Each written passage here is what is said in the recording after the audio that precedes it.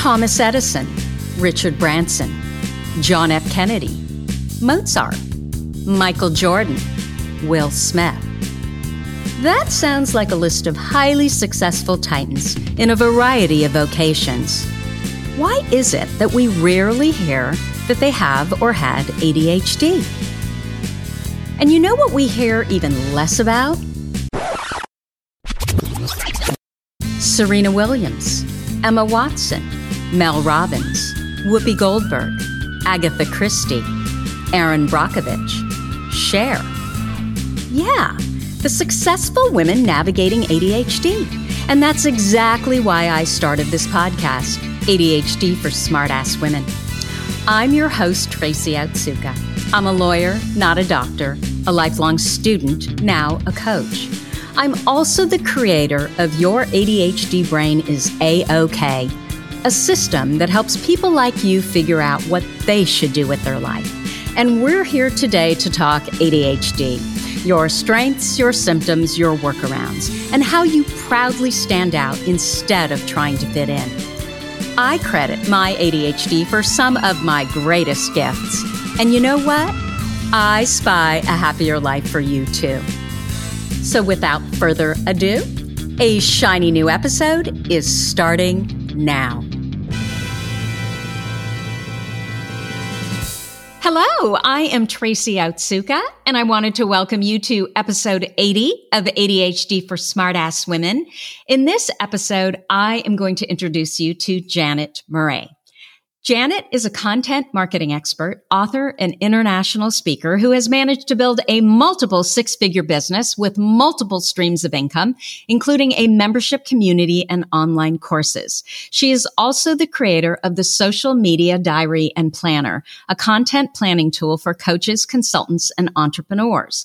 Over the past 5 years, Janet has published over 400 podcast episodes, a book, and thousands of words of email marketing copy, despite, in her words, being one of the most disorganized people on the planet. You see, Janet, like us, was recently diagnosed with ADHD at the age of 45. So how does she do it? Well, she creates easy-to-follow systems and processes to help her stay productive, strategies that work for anyone who struggles to stay focused. Janet, did I get all that right? Yes, you did. You did a really good job. You did great. Wonderful. Welcome. You know, I stumbled over my words a bit because I was thinking as I was talking, and I had this huge aha. You know, I have struggled so much with these things that you are brilliant at. I also have an online business, but I was thinking, especially with like Instagram, like all those tools we're supposed to use, Hootsuite and Planoly and Buffer and Plan and Later. And I'm telling you, no matter how hard I try, I cannot use any of them.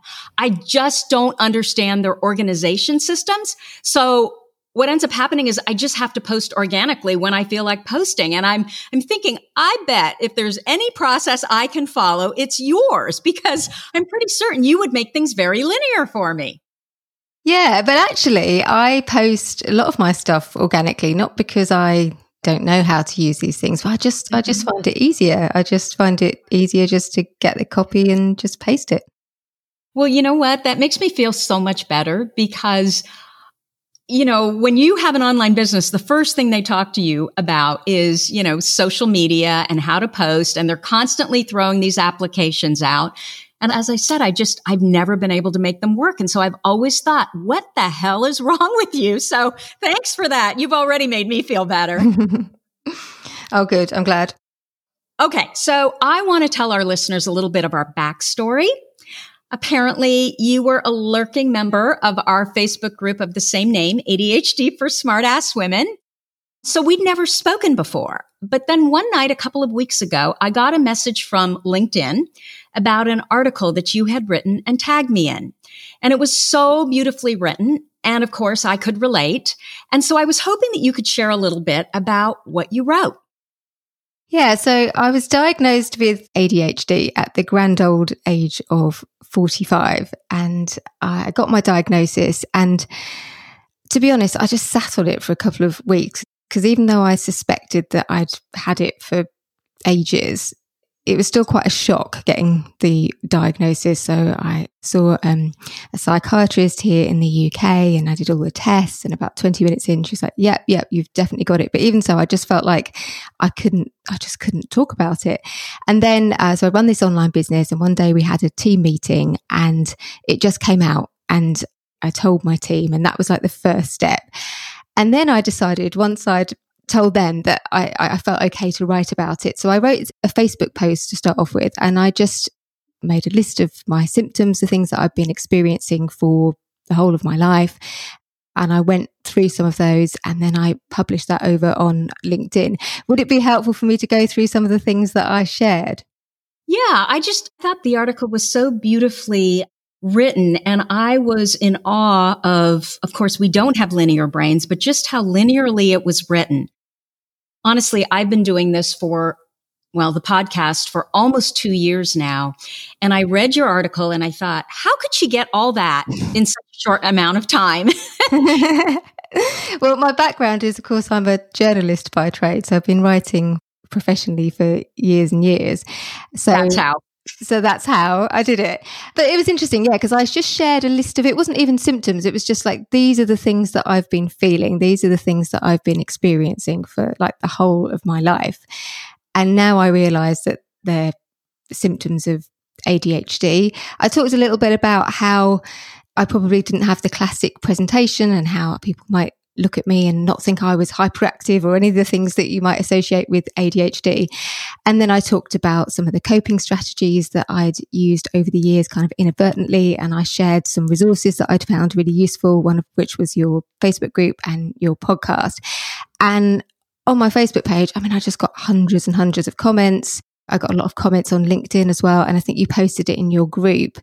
And people were saying things like, oh my God, you've just kind of put into words these things that I've been thinking and feeling for years and years. And I was so glad I shared it, because although it was kind of hard and it was a bit vulnerable, it's just seemed to really touch people. And so many people said, you've just put this into words, what I've been thinking for years and years. Like, thank you for putting it so succinctly. You did. So tell us, what were some of the symptoms? What were the things that you had always thought, why do I do this? And it turned out it was ADHD. So I'll run through some of the main things. So the first one was, why am I so brilliant at some things? Like, really, really good at some things, but just suck so badly at other things, which was my school reports kind of really showed that up. I talked about, why was I bad at friendship? Like, why couldn't I remember people's birthdays? Why was I not very good at keeping in touch with people and kind of doing all the things that you're supposed to do in order to be a friend? I talked about, why am I so good with words, but I frequently get muddled up with numbers and dates? Why am I so forgetful? Why do I get mixed up with things? Like, why do I get excited about new things and then lose interest in them absolutely straight away? Why do I struggle with detail? I talked about how, for me, a project that's detailed and it's got loads of moving parts and instructions, I find it like physically painful. So they were probably I shared a whole list. There were about 15 of them. But they were probably the ones that resonated with people the most. I talked about getting bored so easily with relationships and meetings and work. And it was just this whole list almost of like what I previously just thought were kind of personality quirks. I talked about things like why I don't like going on holiday, and why I'm a workaholic, and why I'm constantly hyped up all the time, and why I just can't relax. And these were things for years and years I just thought these are just personality quirks, but actually turn out to be symptomatic, I should say, of ADHD. So Janet, will you tell me a little bit about what you were like as a child? Yeah, so this is really interesting because I almost backed out, should I say, of having the test done, because I did all the reading and did all the research as when I started to suspect that I might have it. And then I kind of read, well, you have to have all of the symptoms from when you're a child. And I've since learned, as I've done more research, that actually in girls, it often shows up much later. But actually, I was a pretty good kid. And when I told my parents, they said, but you were such a good kid. And it's difficult for me to go into too much details without kind of breaking any confidence. But I had a sibling who was quite hyperactive, I guess, and was always in trouble, and there was always stuff going on, was always, very, very bright, but there were always problems, always in trouble. So I was like the good kid in comparison, and I just kind of got on with things. There were a few little things that showed up in my school reports when I was younger. This is up to the age of about 10. Messy handwriting, said I used to rush my work.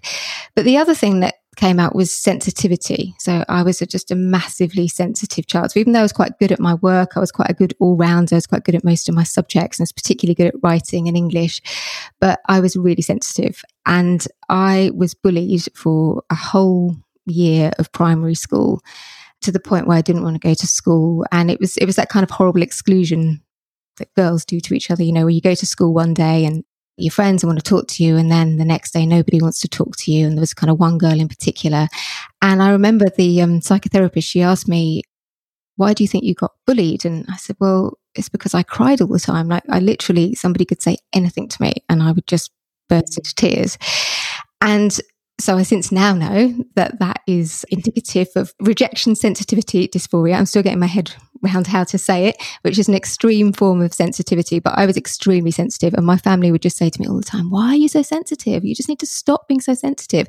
But I could literally cry. And I used to read this article in a book that I had about how to stop yourself from crying. I used to read it over and over and over again because I just wanted to learn how not to cry. So I did. I toughened up. So I was quite a good all-rounder at school. I struggled with maths. I started to struggle with math, as you would say, about the age of 10, 11, and that kind of started to show up. But for me, things really started to go downhill at secondary school. So this would be between 11 to 18. And I just kind of lost interest in everything apart from 3 subjects. So I was really interested in English, I was interested in history, and I was interested in music. And I was interested in nothing else. And if you look at my school reports from that time, apart from those 3 subjects where I got fantastic feedback from my teachers and really good grades, every other subject said could do better, not achieving her potential, underperforming, underachieving, not attentive. And it was like reading a school report for like 2 different people, if that makes sense. Yeah.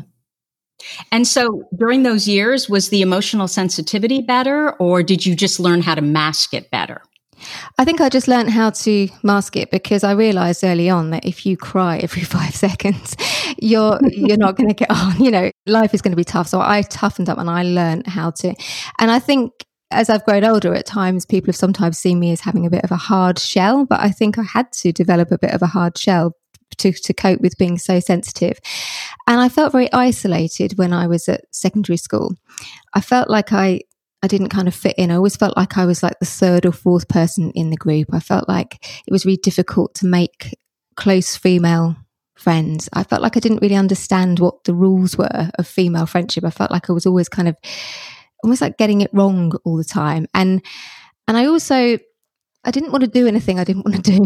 And I think as when you're in part of a female friendship group, there's kind of unwritten rules. Well, certainly I feel that way, that, you have to go to a certain number of events, or you have to kind of go to certain parties or be involved in certain things. And I just didn't really want to toe the line. I kind of just wanted to do my own thing. I wanted to pick and choose. But when you're picking and choosing, after a while, people start to stop asking you. And I remember being anxious about like Millennium New Year. I didn't want to go out anywhere because I was worried about being stuck somewhere that I didn't want to be, because that kind of thought of being somewhere that bored me or I didn't like, I just couldn't stand it. So I used to kind of sometimes make some kind of odd social choices. And as a result, I got dropped a lot, I think, from friendship groups because I wasn't consistent. And, I kind of be all in with them for a while and then I kind of like drop out again. So I found that whole thing quite confusing. I also had this sense, and this from a really early age, I felt like I was much cleverer than everybody gave me credit for. And I just had this sense that I remember being in primary school and I was always on the top table. That's kind of how they do it in the UK. They put you in tables. But I kind of felt like I had other friends and I was like, I'm just as clever as them. My grades are just as good. But for some reason, I'm not being given the same recognition. Then when I got to secondary school and I wasn't performing in some of those subjects. But the other thing as well is that I was such a high achiever in some subjects. So I was outperforming the cleverest kids in the class in the subjects that I was really good at. But in the ones that I didn't like or wasn't interested in, I was just kind of like bottoming him out completely. So I don't really know what I thought at the time, but I felt quite awkward. And when I was about 16, I moved schools, and it's quite different. The education system in the UK is different, but we were at that time, it was A grades to E grades. And I remember in my GCSEs, so the exams you take at 16, I think I got 5 A grades and 4 E grades in my mock exams, which was kind of a direct correlation of the effort that I put in. And I managed to kind of pull it up. So I got 4 or 5 A grades and 5 C grades in the end, but I just scraped through maths, science, chemistry, but the things I wasn't interested in. And then something interesting happened. When I was 16, I had to move to a different school because I wanted to study music. And I went to this school. It was a selective academic school. You had to get a certain level of grades to get in there. And because I was doing subjects that I loved, I was like top of the class. I was outperforming everybody.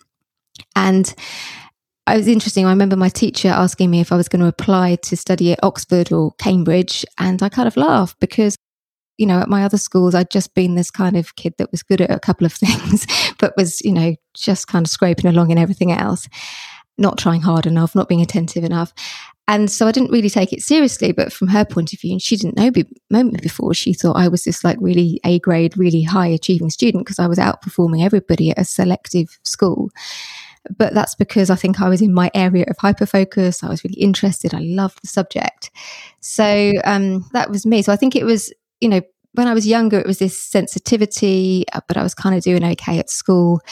And then I think things started to unravel a bit when I got into secondary school, and I struggled particularly with maths as well. I was a good musician, I was a good performer, but I struggled with the theory side of music because it's very mathematical, and that was really hard for me. So that was me. Does that give you a sort of overview of my childhood? Yeah, and it sounds very ADHD to me. Now, you have been diagnosed inattentive, or are you combined type? Combined. Okay, you're combined type. So then once you got out of secondary school, did things get better because suddenly you could be studying what it is that you wanted to study? Well, no, not really, because I went to, so I was originally going to study music. And I had this incident, like it's quite a sensitive incident where I used to get picked to do all the solos. And because although I wasn't brilliant at theory, I was a good performer. And I remember this girl came up to me and she said to me, you know, I'm much better than you. I should have got to do that particular solo, whatever it was. And in that split second, that kind of impulsiveness, I decided that I wasn't going to study music and I was going to go and study English instead because that would be easier for me. So I ended up going off to, in that, you know, split second, changed my life and went off to study English. But I found university quite hard. And though I was studying English literature, I really loved it at school, but the broadness of it was just it was too broad. Like I had to study too many books, and I was like translating Chaucer and Old English, and I just found it really boring. I found most of it boring. I think I enjoyed the last term or something because I was doing a dissertation and I was able to work on the books that I liked. And I felt quite isolated at university. Again, I had this sense that I hadn't quite met my people. I felt like I didn't really connect. I made a few friends, but not really like what I thought university was going to be all about. So I was a bit bored by university. I was a bit kind of disillusioned, but I mean, what else was I going to do? I didn't really have enough to do. I didn't have many lectures. So I didn't really enjoy it. And I considered dropping out in my final year, again, kind of on impulse, but I had quite a bad car accident when I was in my second year of university when I was about 20. And I just randomly decided I was going to drop out because it was, you know, it was quite traumatic, a really traumatic accident. I probably should have died really. And so it was quite difficult to get over. And I just decided I was going to drop out of university. But luckily, my tutors taught me around and I finished it. But I'd say I enjoyed maybe 1 or 2 terms. The rest of it, I was just kind of just getting through it really. And I think that transition to university, I just found that particular transition really difficult. By your senior year, I don't know if they call it senior year in the UK, but by your last year, did you feel like you kind of had it figured out? Or was it more just, I'm just going to get through this and get to the end? Yeah. Is it always like that, looking for the next thing, which I can relate to and never really, you know what I mean, right? Yeah, no, I just had to finish it. And by that point, I did have a couple of terms when I enjoyed it because I was able to study the books that I liked. I was able to make choices about what I wanted to study. I didn't have to study somebody else's curriculum. And I felt like it was interesting. My English degree, it was the broadness. So what I enjoyed about studying English before that, English literature, was being able to really dive really deep into a text and really get into it and really kind of focus on it.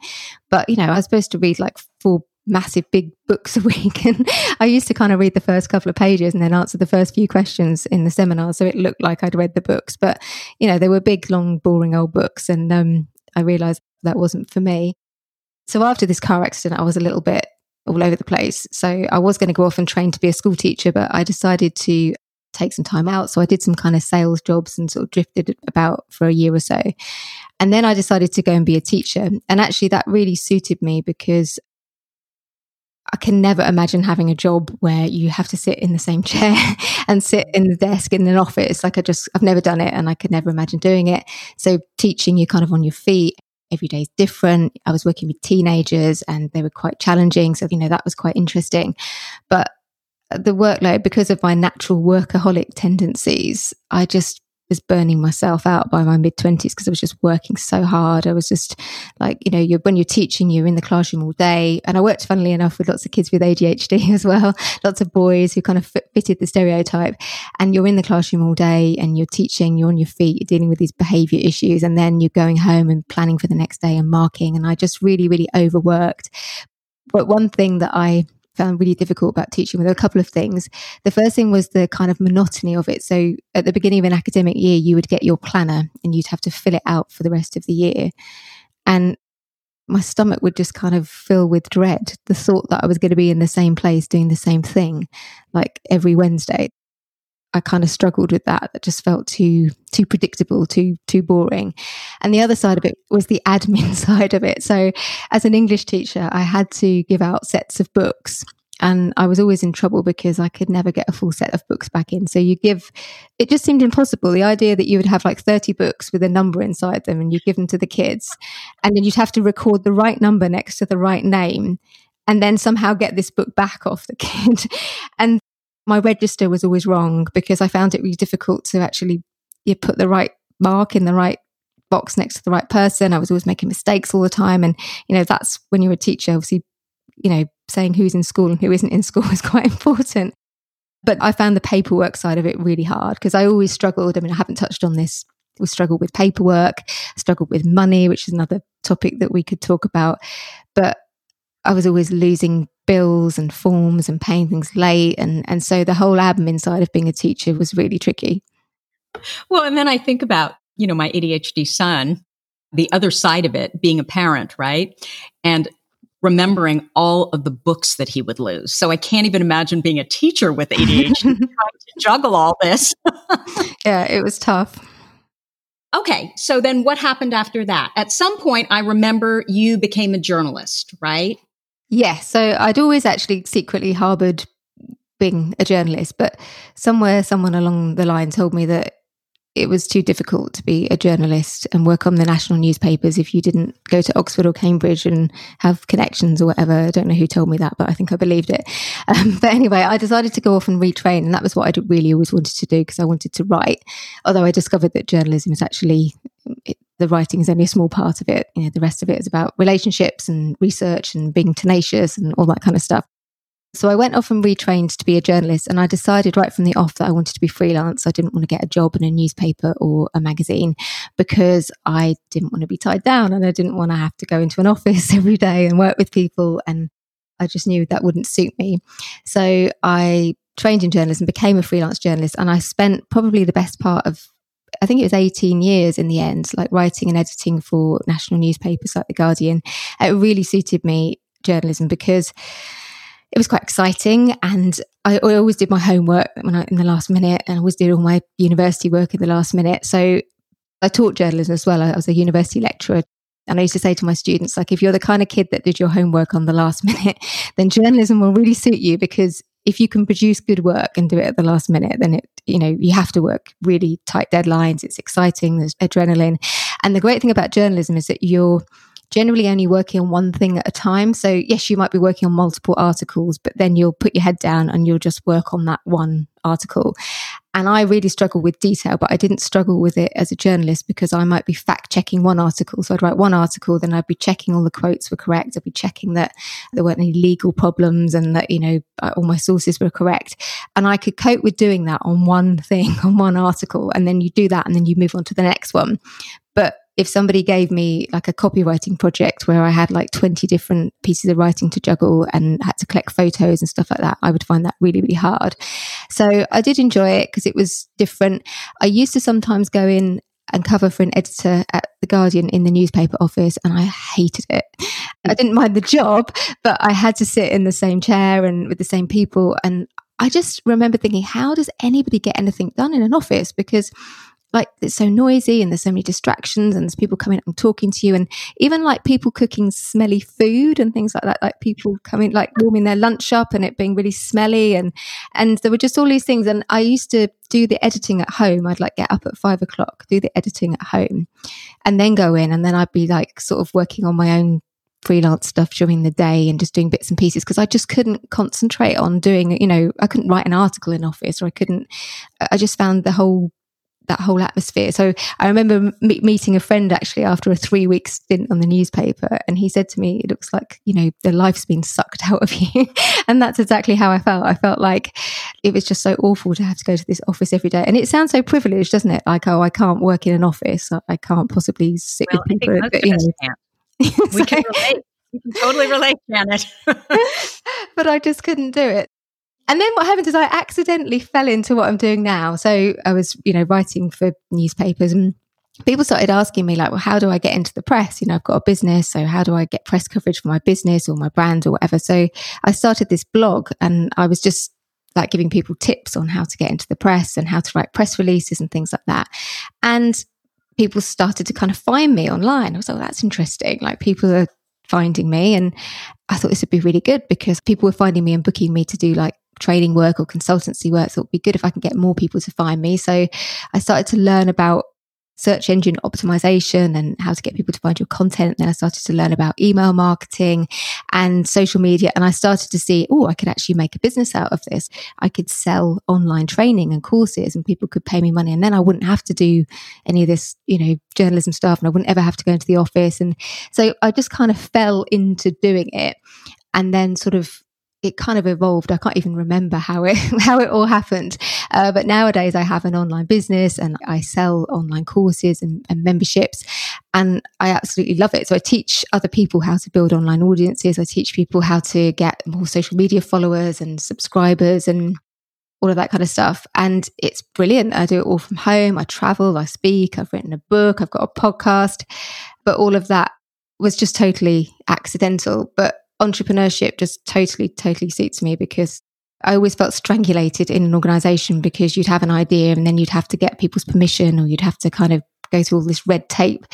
But actually, when you're an entrepreneur, if you have an idea, you can just do it. You can set your own schedule. You can work whenever you want to work and you can not work when you don't want to work. And it's great. I love it, but totally fell into it by accident. Okay. So, Janet, what has changed since you were diagnosed? So it's really early on for me. So I'm probably 2 months in, I think, to my diagnosis. And it's just such early days.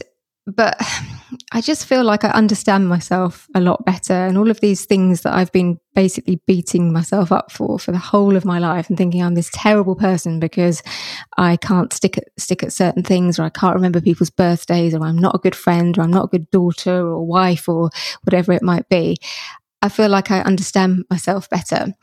And even in just a few months, I think I'd already developed quite a lot of coping strategies to help me cope. So, for example, I'd already worked out that the best time of day for me to work was the morning, and that I work best without interruptions. So I'd already changed my schedule so that I don't take any calls or do any consultancy or do anything until midday. So I just have this big long stretch of time where I can get big blocks of work done. I've always been quite productive anyway.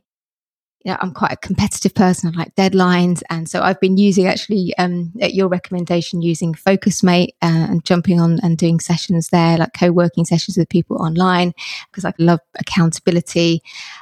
I worked out that time blocking worked for me. I I plan in quarters. So I plan my content in quarters. I plan my time in quarters. So there's actually a lot of things that I was already doing, but I kind of understand why I had to do them, why I had to clear my morning. Like I get up at 5 a.m. and have done for years and years. I understand now why I kind of had to do that. It was the only way I could kind of keep on top of everything.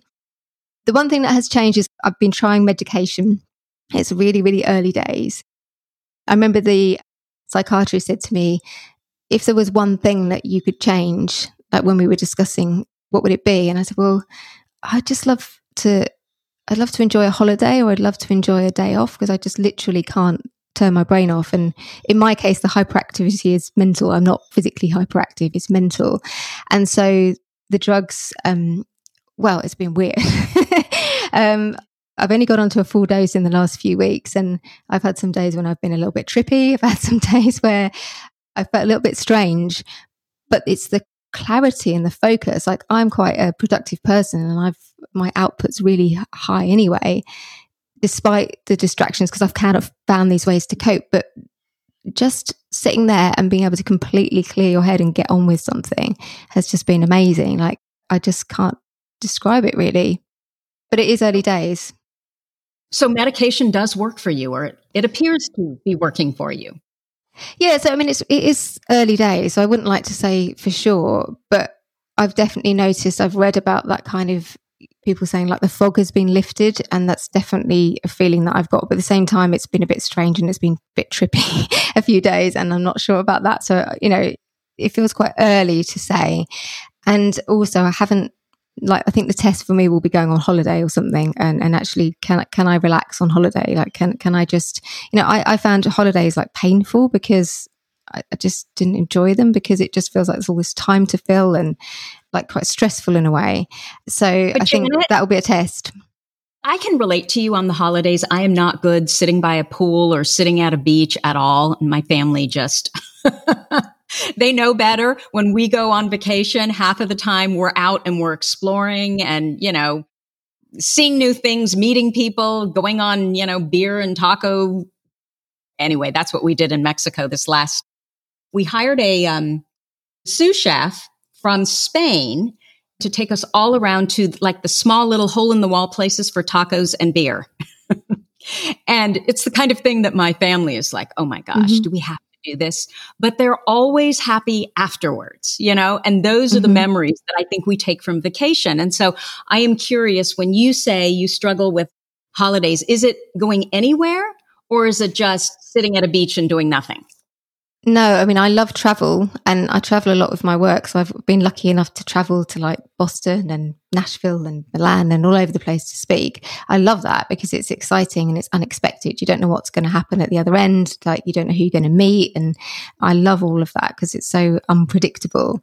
I think it's the expanse of time that you have to fill, and this expectation that if you're on holiday, you have to relax. So I have to like when I think about some of my best holidays or my best holiday experiences, like we went to Malta a few years ago and we went on this Jeep tour and we went, like cruising around this island for a day. And it was such great fun. It was such a great memory because it was different and it was interesting. It was unexpected, but it's that pool thing, or even just sitting outside a holiday home and reading. I can read. I know not everybody with ADHD can. That would be less so than I could before. But just that idea of sort of lying by a pool with a book, like I'm demented within about an hour of doing that. And I'm just so bored by it. And it's hard because you feel selfish with your family because they seem to, my daughter, we haven't talked much about motherhood, but, I feel like as a mother, I should be doing, I should be in the pool. But she's older now, but I should be playing with her, or I should be doing this, or I should be doing that, instead of sitting there thinking I'm bored and I want to do something, I want to take someone everywhere. But it does kind of make you feel terrible because you sort of think, well, other people seem to be okay with this. Other people seem to be having a nice time. Like, why am I'm like this alien person who doesn't seem to be enjoying this thing that other people seem to be enjoying? But it is so boring. I mean, you're literally just sitting there and life is going by. Like I can't even. Like you, I can take maybe an hour, maybe two. And I don't know why I can't read there either. But beyond that, no, I just find it really boring. So I meet them halfway. And so my idea is I'll do that part-time, but then the other time you've got to do what I really enjoy doing. And I am absolutely convinced that the adventures and the little trips inside of trips that we do, like I just love to go where the locals are. And I love to talk to people who are the local people, you know, and those always seem to be the parts of our trip that I think hold the biggest memories. So I think we're doing the right thing. Yeah, you do feel a bit strange because it's like other people seem to enjoy this. I think my husband, when I met him, he had gone to Hawaii like 10 times. Like every year at a certain time of the summer, he would go to Hawaii for 2 weeks. And it's just like, I can't do that. I'm sorry. Okay. So Janet, you have also recorded an amazing podcast episode on your ADHD diagnosis. The podcast is called The Janet Murray Show. Is that correct? That's right. Yeah. Yeah. Okay. So I listened to that, and I have to tell you, I have never heard another woman speak so candidly about female friendships. I almost felt like you were speaking for me. I could relate so much to what you were saying. And I cannot also tell you how many women have asked me to please do a podcast episode on female relationships. And I just haven't been ready to go there because, number one, I'd have to admit some things to myself. But of course, if we're talking on a podcast, we also have to, you know, admit these things to the world. And in your podcast, you share a list of your symptoms and you say everything was why, which is what I loved. And so what you said is, why am I so bad at friendship? Why am I so bad at remembering friends' birthdays, sending baby gifts, asking other people when they're sick, setting up social things? Or maybe not bad, just inconsistent. And I was like, oh my God, I could totally relate to what she was saying. And so I just wanted to talk a little bit about that. I'm terrible with birthday cards and gifts. And part of the thing is I'm also terrible at birthdays. I have never liked to celebrate my own birthdays, so I don't really understand the value of birthdays. Yet the weirdest thing is when my kids were little, nobody threw bigger birthday parties than I did. I just loved doing birthday parties. I mean, we had, you know, my daughter come riding up in a horse to, I can't remember what the song is, but it's one of those like Bonanza type songs. You don't know Bonanza because I do. Yeah, we got Bonanza. We had, for my son, we did a Star Wars birthday party where I literally had people show up to the Star Wars music, stormtroopers in their full on, it was Star Wars costumes from the movie. I don't know where these people came from. I think it was Silicon Valley, and they were, you know, part of this organization that just loved Star Wars, and they agreed to come up. I mean, it was just big. Everything I did around my kids' birthday parties was big. But it's so interesting to me that I don't like to celebrate my own birthdays, and I don't really understand the value of birthdays beyond kids' birthdays. And so, you know, when you were saying I'm so bad at remembering that, I think about my husband's family is so good with birthdays. Like every year, every child, every adult gets a birthday card. And I have wanted to be like them for, you know, the 20 some odd years that I've been married to my husband. And I can't do it no matter how hard I try. Yeah, it's I think the whole friendship thing is really tough because it feels like there's this whole set of rules that, and particularly around female friendships, like no one's ever written them down. So it's really hard to understand. But certainly I felt when I was growing up, I just felt like it was a world that I didn't understand. And as an adult, I've got a few really close female friends, but they tend to be like me, kind of quite career focused, quite high achieving.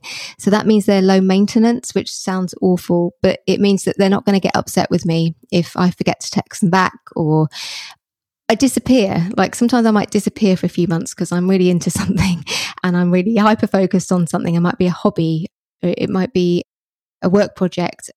So there's certain types of friends I know they're not going to get offended. They're not going to get upset if I do that.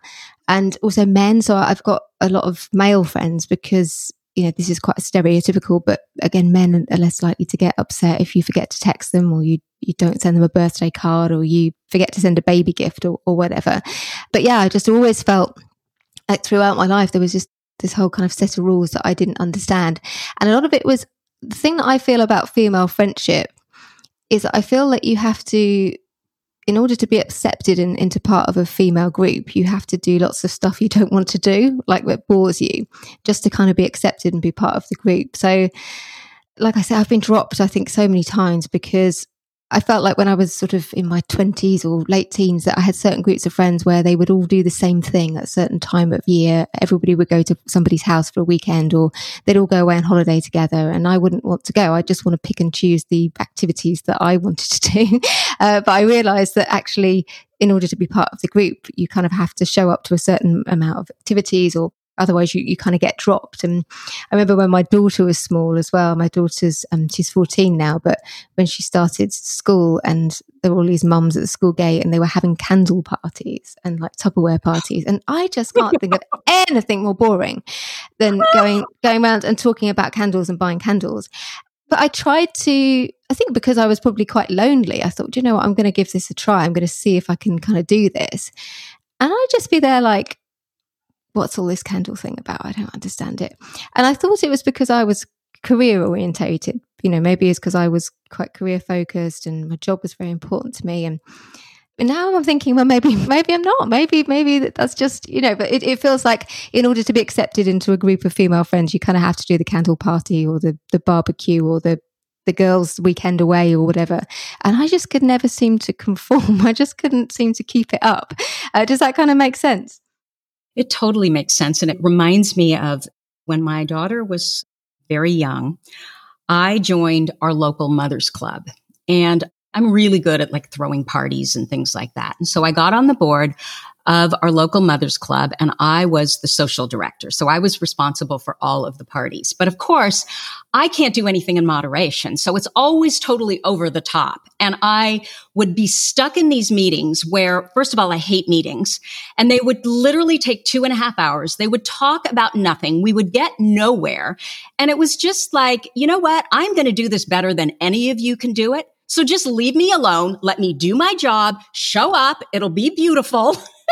I mean, it sounds so arrogant, but it was exactly the way I felt. And I also had another experience when my daughter graduated from junior high school, where, you know, the whole class wanted me to do all the decorations and, you know, everything for the graduation dinner dance. And again, they wanted to have meetings. And so I said, I'm not going to do it. I'm not going to do it. And so one of the women signed up and said she would do it. And then behind the scenes, I told her, or she asked me, can you just help me? And I said, I will do it, but don't make me go to a meeting. Don't make me be part of anything. I will just do it. So then everybody will be happy because they knew I would do a good job. Right. Mm-hmm. And somehow we ended up in this whole meeting thing, and I literally had set it all up. They came to my house. I had the whole table set up. This is what we're going to do. I had done all the research. I had bought all the little whatever. And then, of course, there started to be problems where, well, we don't want to do this and we want to do that. And I'm just like, you know what? You guys either let me do it, I'll do it all the way, or don't even include me. Ultimately, I ended up doing it. But that was really the wake-up call for me that I am never signing up. I don't care what they do to try to get me into it. I'm not doing it. I'm not good at it. I'm not good in groups. I am not good in meetings. And part of it is, if we were doing something I'm not good at, then of course, I wouldn't sign up, right? I wouldn't want any part of it. But you're asking me to do something that I'm going to do better than you guys. So just let me effing do my job. I can do it in 1/10 the time too, right? So I can completely relate. And piggybacking to what you were saying about the candle parties and, things like that, is I noticed that once my kids became teenagers, most of our friends just kind of had evolved into, they were the parents of my kids' friends. So in essence, they had chosen my friends. My kids had chosen our friends, right? Mm. And of course, most of them were very nice, kind people. But I just didn't have a whole lot in common with them. And like you, I was just bored. I don't enjoy small talk. I don't enjoy talking about what handbag I just bought. I don't enjoy going shopping. And I just knew I had to do something different. And so once my daughter was on her way to college, that's when I decided, you know what? I'm going to start an online business. It really had nothing to do with, ADHD for Smartass Women. I don't know how I ultimately ended up there, but something happened when I started the Facebook group and then now this podcast. And then, of course, I had already been building an online business. And what it was is exactly what you were just saying. I found women that were like me. I found entrepreneurs, and they're so busy too. So it's okay to check in for 5 minutes. And because of that, it's almost like the pressure is off. And so I do check in, and so the beauty of it is I now have really great friends all over the world. And in some weird way, I now reciprocate so much more because I feel like the pressure's been taken off of me to reciprocate, if that makes any sense. Oh, totally. And I think what you just said there about you're better at it when you're feeling like you're not having to do these things to fit into a group. You're doing it because you genuinely have made a connection with somebody and you've got something in common with them and you want to keep in touch with them. That's just so different than feeling that you have to do it because otherwise you're going to get kicked out of the group, which is always how, and being kicked out of a group you don't even want to be in anyway. And that's always how I felt. And I think motherhood, I spoke about this a little bit in my podcast as well, but I think motherhood really brought it home for me as well. It was a time when I felt really different because although I love my daughter and I love being a mum and I love being my daughter's mum, I didn't get the baby thing, and I couldn't stand sitting around talking about nappies or formula or any of that stuff, or baby groups or toddler groups. I was always the mum kind of on my own at the baby toddler singing class or whatever. I just felt like an alien. That's a word I used a lot on the podcast, but I just felt like an alien. I just felt like I didn't fit in. And when I became a mum, I think that became even more kind of prominent, I think. You just said you get kicked out, but I think what it is that we kind of kick ourselves out, right? We're not willing to do what they all want us to do. And I've always felt like I'm highly respected, It's not that they think I'm a nut or they don't like me. It's that I'm just not willing to do, like you said, you've got to show up for things. And oh my gosh, like I have one dear friend who I adore.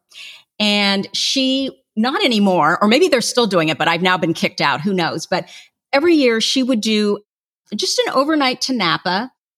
They would do a whole spa day, and then they'd go wine tasting. And they were lovely, lovely women. I don't know what is wrong with me, but it never failed. I never made the spa portion. I would literally just fly in at the 9th hour right before dinner.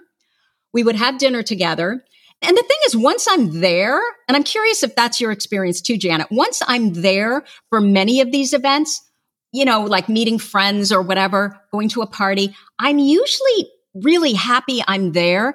It's getting myself there that I really struggle with. Now, I'm not talking about candle parties or boards meetings for Mother's Club. I'm talking about being with people that I really enjoy their company and I like them. Because even those people sometimes I struggle with. Just being able to, first of all, my scheduling sucks. So if it's not something that is a recurring event, which I tell my friends all the time, if you really want to see me, we need to have a recurring event, because then there's no thought put into it in terms of I don't have to make the effort to pull out my calendar, figure out when I'm available, because that can drag on for months, where every day I need to do it. Something might be peculiar to me as well, but I've noticed I might love going to a friend's house and having a really nice time at a friend's house or meeting a friend for dinner. But I hit a wall after about 2 hours, and I'm like, do you know what? I've had a really nice time. I've really enjoyed your company, but now I want to go home and be on my own. And that's hard as well. So like, me and my husband will go to a friend's house, like people we really, really like, and we'll be having a really nice time. And then suddenly I'll just hit a wall, or I'll be at a family party because I can't stand small talk. And I'll do say 2 hours, 2.5 hours. And I'm like, do you know what? I've had enough now, which is why I couldn't do the spa portion either. Because I'd be like, oh no, that's too long. I can't do all of that. So I'll just hit my ceiling and I'm like, I've had enough now. I need to go. I just need to be away from everybody. And again, that it can look rude, like particularly in the UK as well, when people, nobody actually says what's on their mind in the UK. Everyone just kind of like skirts around everything. But it can appear really rude, and people might feel offended at times because I've gone and had a really nice dinner and really enjoyed the, and they're like, yeah, let's get a coffee, let's get the brandy out or whatever. And I'm like, no, I need to go now. I've had enough. And and I just hit a ceiling. Brandy, let's get in the car. Yeah, I just get to the point. I've had my fill of socializing. And I can had a lovely time, but it will switch. I will switch off. Are you introverted, Janet? It's interesting because I speak and I have no problem getting up in front of like hundreds and hundreds of people and speaking. And on the personality tests, I come out as extroverted, but I would say I'm quite introverted, with lots of extrovert qualities, and I can turn it on when I need to. So you rejuvenate yourself, you get your energy internally rather than from other people. Other people drain your energy. Yeah, exactly. Okay. Yeah. And so I run my own events. I run big events with hundreds of people, and I always walk into the room that's full of people and think, oh my God, I can't do this. There's all these people I've got to talk to. I'm fine up on the stage on my own, but I find it overwhelming, like just too many people, too much noise. And when I was younger, I used to just drink too much because that was the only way to get through it. And now I understand myself better, and I think, I didn't like going to clubs and nightclubs, when I was younger. I hate that. Yeah. Plus, I'm tiny. I'm not a big woman. And so to be in an environment like that where people are standing all around me, I cannot stand crowds. I feel totally claustrophobic. Yeah, I hate crowds too. I am extroverted. And so I am the opposite of you in this way. I really struggle to get there. But once I get there, unless, like I said, it's a recurring event, then I don't have any problem. It's more just all around the scheduling. Once I get there, then I don't leave. So I'm one of the ones that you're trying to kick out of your house by the end of the evening. Okay, how about this, Janet? I'm curious how you feel about this. So I am often the connector. I bring women together. But what I have discovered is there are times after I connect them that I'm excluded. And I know it's because I struggle to be one of many. I hate meetings. I don't particularly like groups where you're just sitting around chatting about nothing. And I am really difficult around the whole victim mentality. So if I see a woman who is I joke all the time. I say I'm basically a man trapped in a woman's body. Mm-hmm. If I see a woman constantly whining about the same thing over and over again, her relationships, her, mothering, her business, whatever it is, I want to see some action, right? And so I am the one who's constantly trying to go in there to change how she's behaving in the situation to get her to act. And I think that sometimes the reason why I may not be invited is because it's uncomfortable, to want to change. And sometimes people just need, I guess, not me, but some women need to get together, men too, I'm sure, and just commiserate. And that is really what the relationship is about. And I'm curious if you can relate to that at all. Yeah, so I would feel probably really similar. Like I have no time for people who moan about things not going their way. I'm like, well, why don't you just do something about it? Like, why don't you stop moaning about it and do so? And I have to really bite my tongue because I can't understand it, because I'm the kind of person that if I want to make something happen, I will just figure out a way to make it happen, and I will be quite obsessive about it. And this hyper focus, I'll just go into hyper focus. So I'm looking at somebody saying, well, every time I meet you, you're complaining about that thing, and you have been for years and years. And yeah, I haven't got very much patience with it. I think the other thing, and I found this with my business actually, is that I'm so sensitive to rudeness, so people being rude, and women can be so mean. Like, this is the thing. They can be so mean and so, their tone of voice and the way they speak to each other, it cuts me to the core, right to my stomach. I feel sick hearing it sometimes. So I know in my business, for example, I'm really intolerant of people who are rude. I have a rule in my membership, that when people join my membership community, they have to agree to a set of rules. And some of it's just about, when I'm available, when I'm not available, what to expect, what not to expect. But one of them is about not being rude, and you get kicked out if you're rude, because I can't abide it. I think you've talked about your son having this kind of justice sensitivity thing. And if I see people being rude or cutting people down, or, just using words really harshly and putting people down, which I think women can be so mean in that way, I'm really sensitive to that. And I find it quite difficult to move on from it as well. If I think some women just accept other women being bitchy to them and being mean to them. And I find it really difficult to move on from that, if that kind of makes sense. Yeah, no, it makes total sense. Okay, so the next thing I want to ask you about is this thing called interpersonal intuition, which is the sense that many of us with ADHD, we have, that we can literally walk into a room and we know exactly what's going on. Now, I know there are some people, some women with ADHD who really struggle to see those relationships and to have any kind of intuition at all around what's going on. They just don't see it. But I think a lot of us do.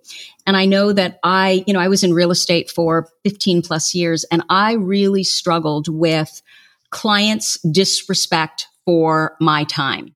I would know after 15 minutes of meeting with them whether or not this was just like social hour for them and they thought it would be fun for me too, to just go around and, look at every property under the sun, or if they really were interested in, looking at property and ultimately making a purchase. And it would just drive me nuts. And so, whereas my colleagues would be like, well, I'll take them.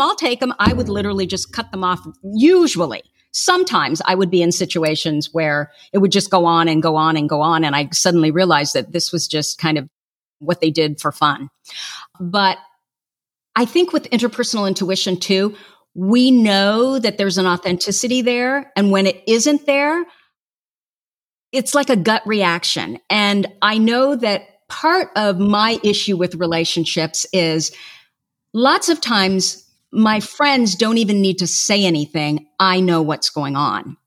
And I know when I was younger, I used to get myself into trouble where I would, make a comment about, well, this is not true. This is really, how I feel about this, blah, blah, blah. And they would completely deny it.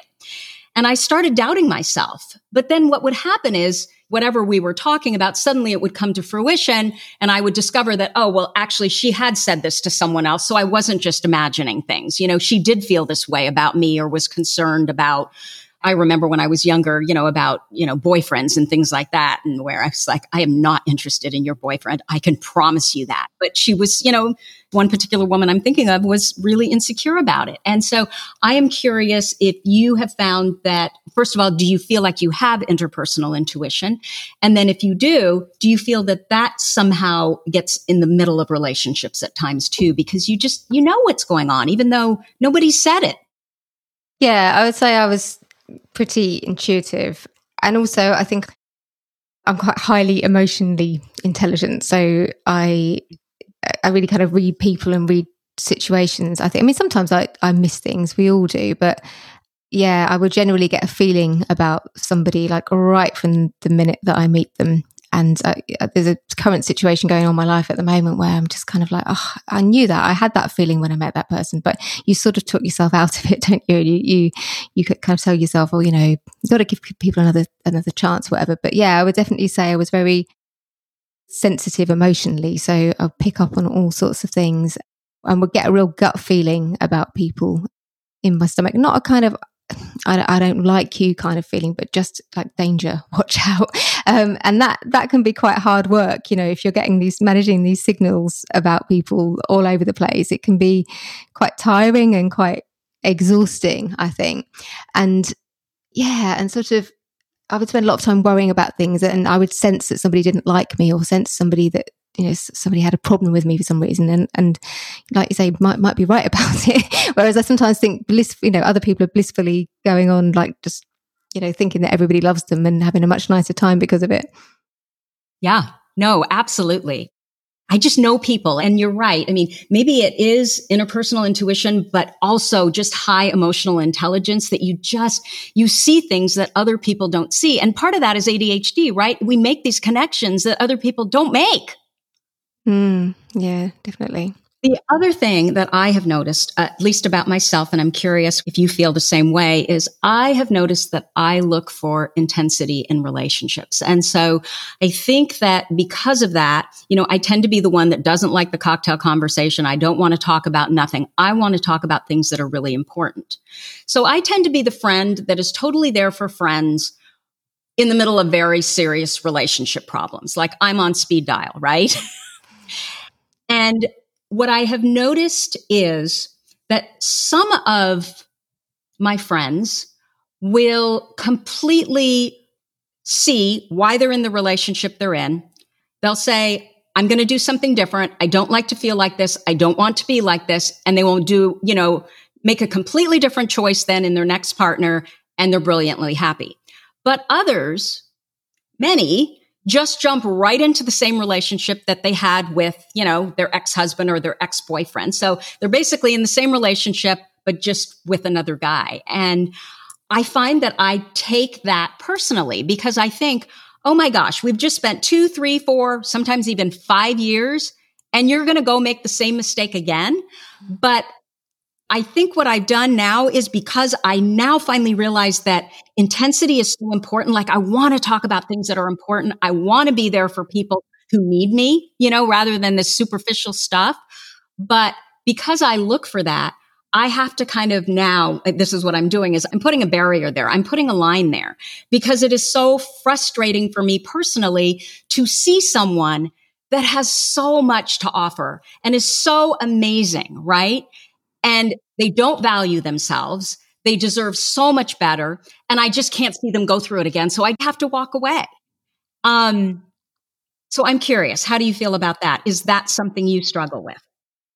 Yeah, I really crave that intensity. And I don't know if you relate, but when sometimes you meet somebody like at an event or a conference and you just click with them, that feeling when you just click, Totally. and Immediately. and you click with them immediately, you're having a great conversation. And I actually feel that in my body. I'm like, oh, wow, this is just amazing. You're just having a really good conversation and you're not talking about mundane stuff about like nappies or kids schooling or whatever. You're having it, about something important that matters, about people's life stories or about subjects that really matter to them. And you can feel it in the air. I always feel like you can actually feel that energy. And I think I crave that kind of connection. So yeah, that's, having a conversation with somebody about kids learning phonics or the spelling test or whatever. I think that's probably why, because I'm just looking for that high, because I think you do get a real high when you make a connection with somebody and you meet somebody, man, woman, whoever it is, and you just emotionally really connect with them and have a great conversation. That's so different to having a conversation with somebody at the school gate about something that you don't really care about. So I think that's partly been a problem with me for friendship as well, because I'm looking for that high, I'm looking for that hit, I'm looking for that intensity and those really good conversations. And like you say, you tend to find those conversations in the drama or in people's life stories, or you just kind of click with people. And I mentioned this in my podcast as well, but when I was growing up, I always had loads of boyfriends as well, because I was always looking for that excitement in relationship and the intensity and the newness. And I feel that in friendship as well. It's the same thing. It's that dopamine, baby. Okay. So Janet, oh my gosh, I think this is going to be the longest podcast we've ever recorded. Obviously, it was something I really wanted to talk about, but I've got to ask you 2 more questions before I let you go. I want to know, what are the ADHD traits that you feel are responsible for your success?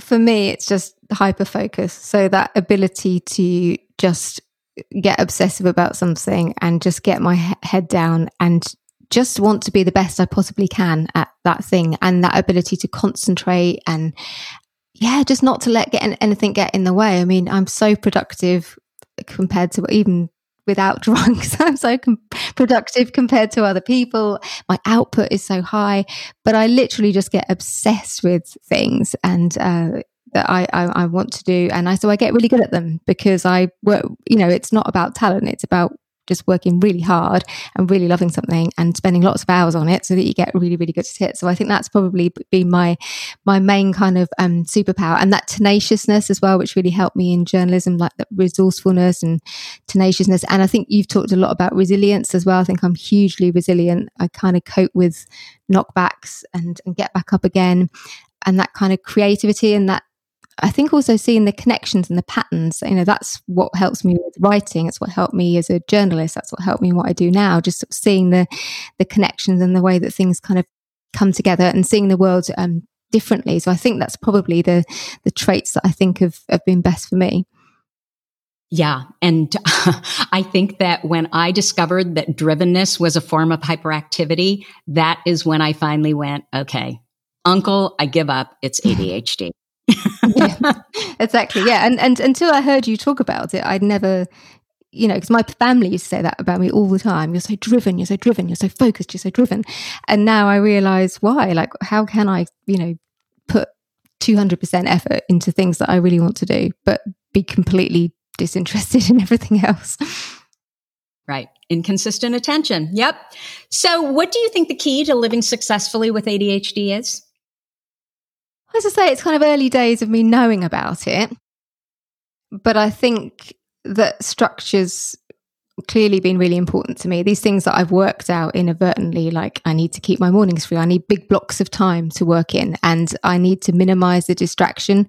I need to not have, I used to have this chaotic business life where I had a call and then I had half an hour and then I had this and that. And, that's just no good for me. So I think it's about, for me, it's about having structure and habit and repetition. Like I'm so habitual.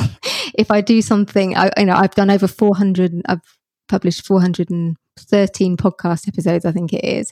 And so just saying I'm going to do that every Friday and I'm going to show up and do that, it's a habit and it's public and I've told everybody about it. So I think structure, accountability is really good for me, and just kind of planning and scheduling as much as possible, but kind of doing it my own way. I think I can't really fit into other people's organisation systems. They have to be my own organisation systems, if that makes sense. It makes perfect sense, because what is so difficult with ADHD is you have this list of symptoms, but not every person with ADHD has those symptoms. We all have different symptoms. So we would also all have different workarounds. So just because it works for you doesn't mean it works for me, and vice versa.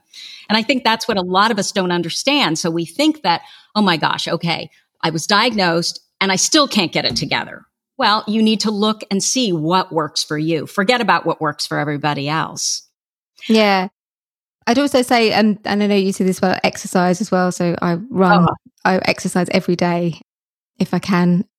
I've got a Peloton now and I've got like a shed at the bottom of my garden. I go down there and just being able to clear my head of all the thoughts. So I just need to get outside. I just need to clear all the clutter from my head. And for me, exercise, like really hard exercise for me, really does that. I've run 5 marathons now, I think. And I've done a lot of running and that's helped a lot. So tell me about the Peloton. I'm getting one this week because I have heard that it is the best thing for the ADHD brain. Would you agree? And do you get a really good workout? Yes, it's brilliant. And it's so good for the ADHD brain, I think, in so many ways. So it's basically like a static, for those who haven't heard of it, a static exercise bike and you get exercise classes, but you can do them live and you can do them on demand as well. But what's really good is obviously I'm quite competitive. I don't know if you are, but against myself. Totally. So you're competing against yourself. What you did last time. Can you improve like the stats that you got last time? You can also compete against other people as well, which I love. So who's there at the time doing the class at the time, and you can move yourself up the leaderboard, which is really good. But for me, it's the total, because I run and I've trained for marathons, and I find sometimes I still can't switch my brain off when I'm doing that kind of speed of running.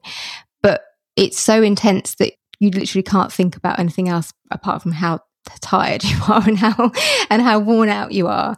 So for me, that half an hour, I just go and do half an hour at the end of the day, come out dripping with sweat. But it's completely changed my mood. Like I always feel when I'm starting to get, there's another thing I remembered about the drugs actually, which I'll come to in a second, but I get very tired in the afternoons and I can really lose focus in the afternoons, but kind of going and changing your physical state to change your mental state, it just gets you so worn out that it's like your brain's wiped clean. And I feel like I need that. I need my brain to be wiped clean of all the thoughts, because otherwise my brain is just like, it just won't turn off. I mean, that's like my probably biggest complaint is that my brain just won't stop. So that's really brilliant. And just one other little thing to mention about the drugs actually is that I've stopped falling asleep in the afternoon. I used to get so sleepy in the afternoon, and that used to be quite a problem. I used to take myself off to bed sometimes. I haven't slept in the afternoon for weeks, but I am sleeping at night, which is good. So yeah, the Peloton is brilliant. Does that sound like that's going to be good for you? Oh my gosh. Well, the reason I got it is, first of all, I can not only compete with myself in my times, but I can also compete with other people. And I love the idea of streaks because I'm really good around streaks. I have several friends with a Peloton, and I understand that we could set up like a riding group. So I may do a smartass group because you totally should. That would be brilliant. That would be so good. Yeah. I know. I can't wait. Unfortunately, I think they're running like 7 weeks behind, but I need something new. Yeah, and especially the music, you can turn it up really quite loud and you can sing, and it's just great for letting off steam. It's brilliant. Wonderful. Okay, do you have a number one workaround? So I think I've probably already mentioned it, but for me it's that time blocking, is actually finding time in the day, like clear run of time when you can actually get things done when there's no interruptions. And exercise is probably my number 2.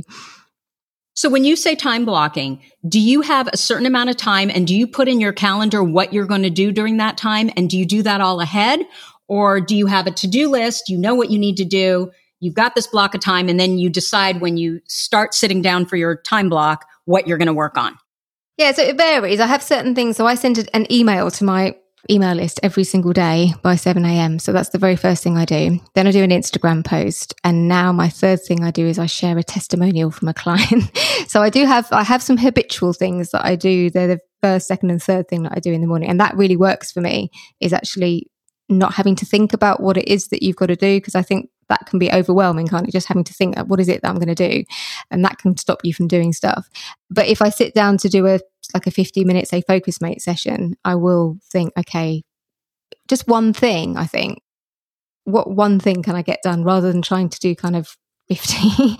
Like, what one thing could I achieve? So I always try and, I've got my habitual things that I do. And I think that really works because you don't have to think about it. But yeah, before a session, I would always try and think, what's the one thing that I can get done in this session? Okay. So you don't have a calendar with your whole week planned out as far as time blocked, everything you're going to get done and when? No, that would be too restrictive for me. I think I can cope with the sort of doing those three things habitually. But I think if it was all blocked out, I think I would start to want to break out. I'd start to want to rebel against that, I think. Got it. Yeah, me too. I look at those kinds of calendars and I think I wish I could be like that, but no friggin' way. Yeah, I think you need a bit of space for creativity, don't you? And you need that space.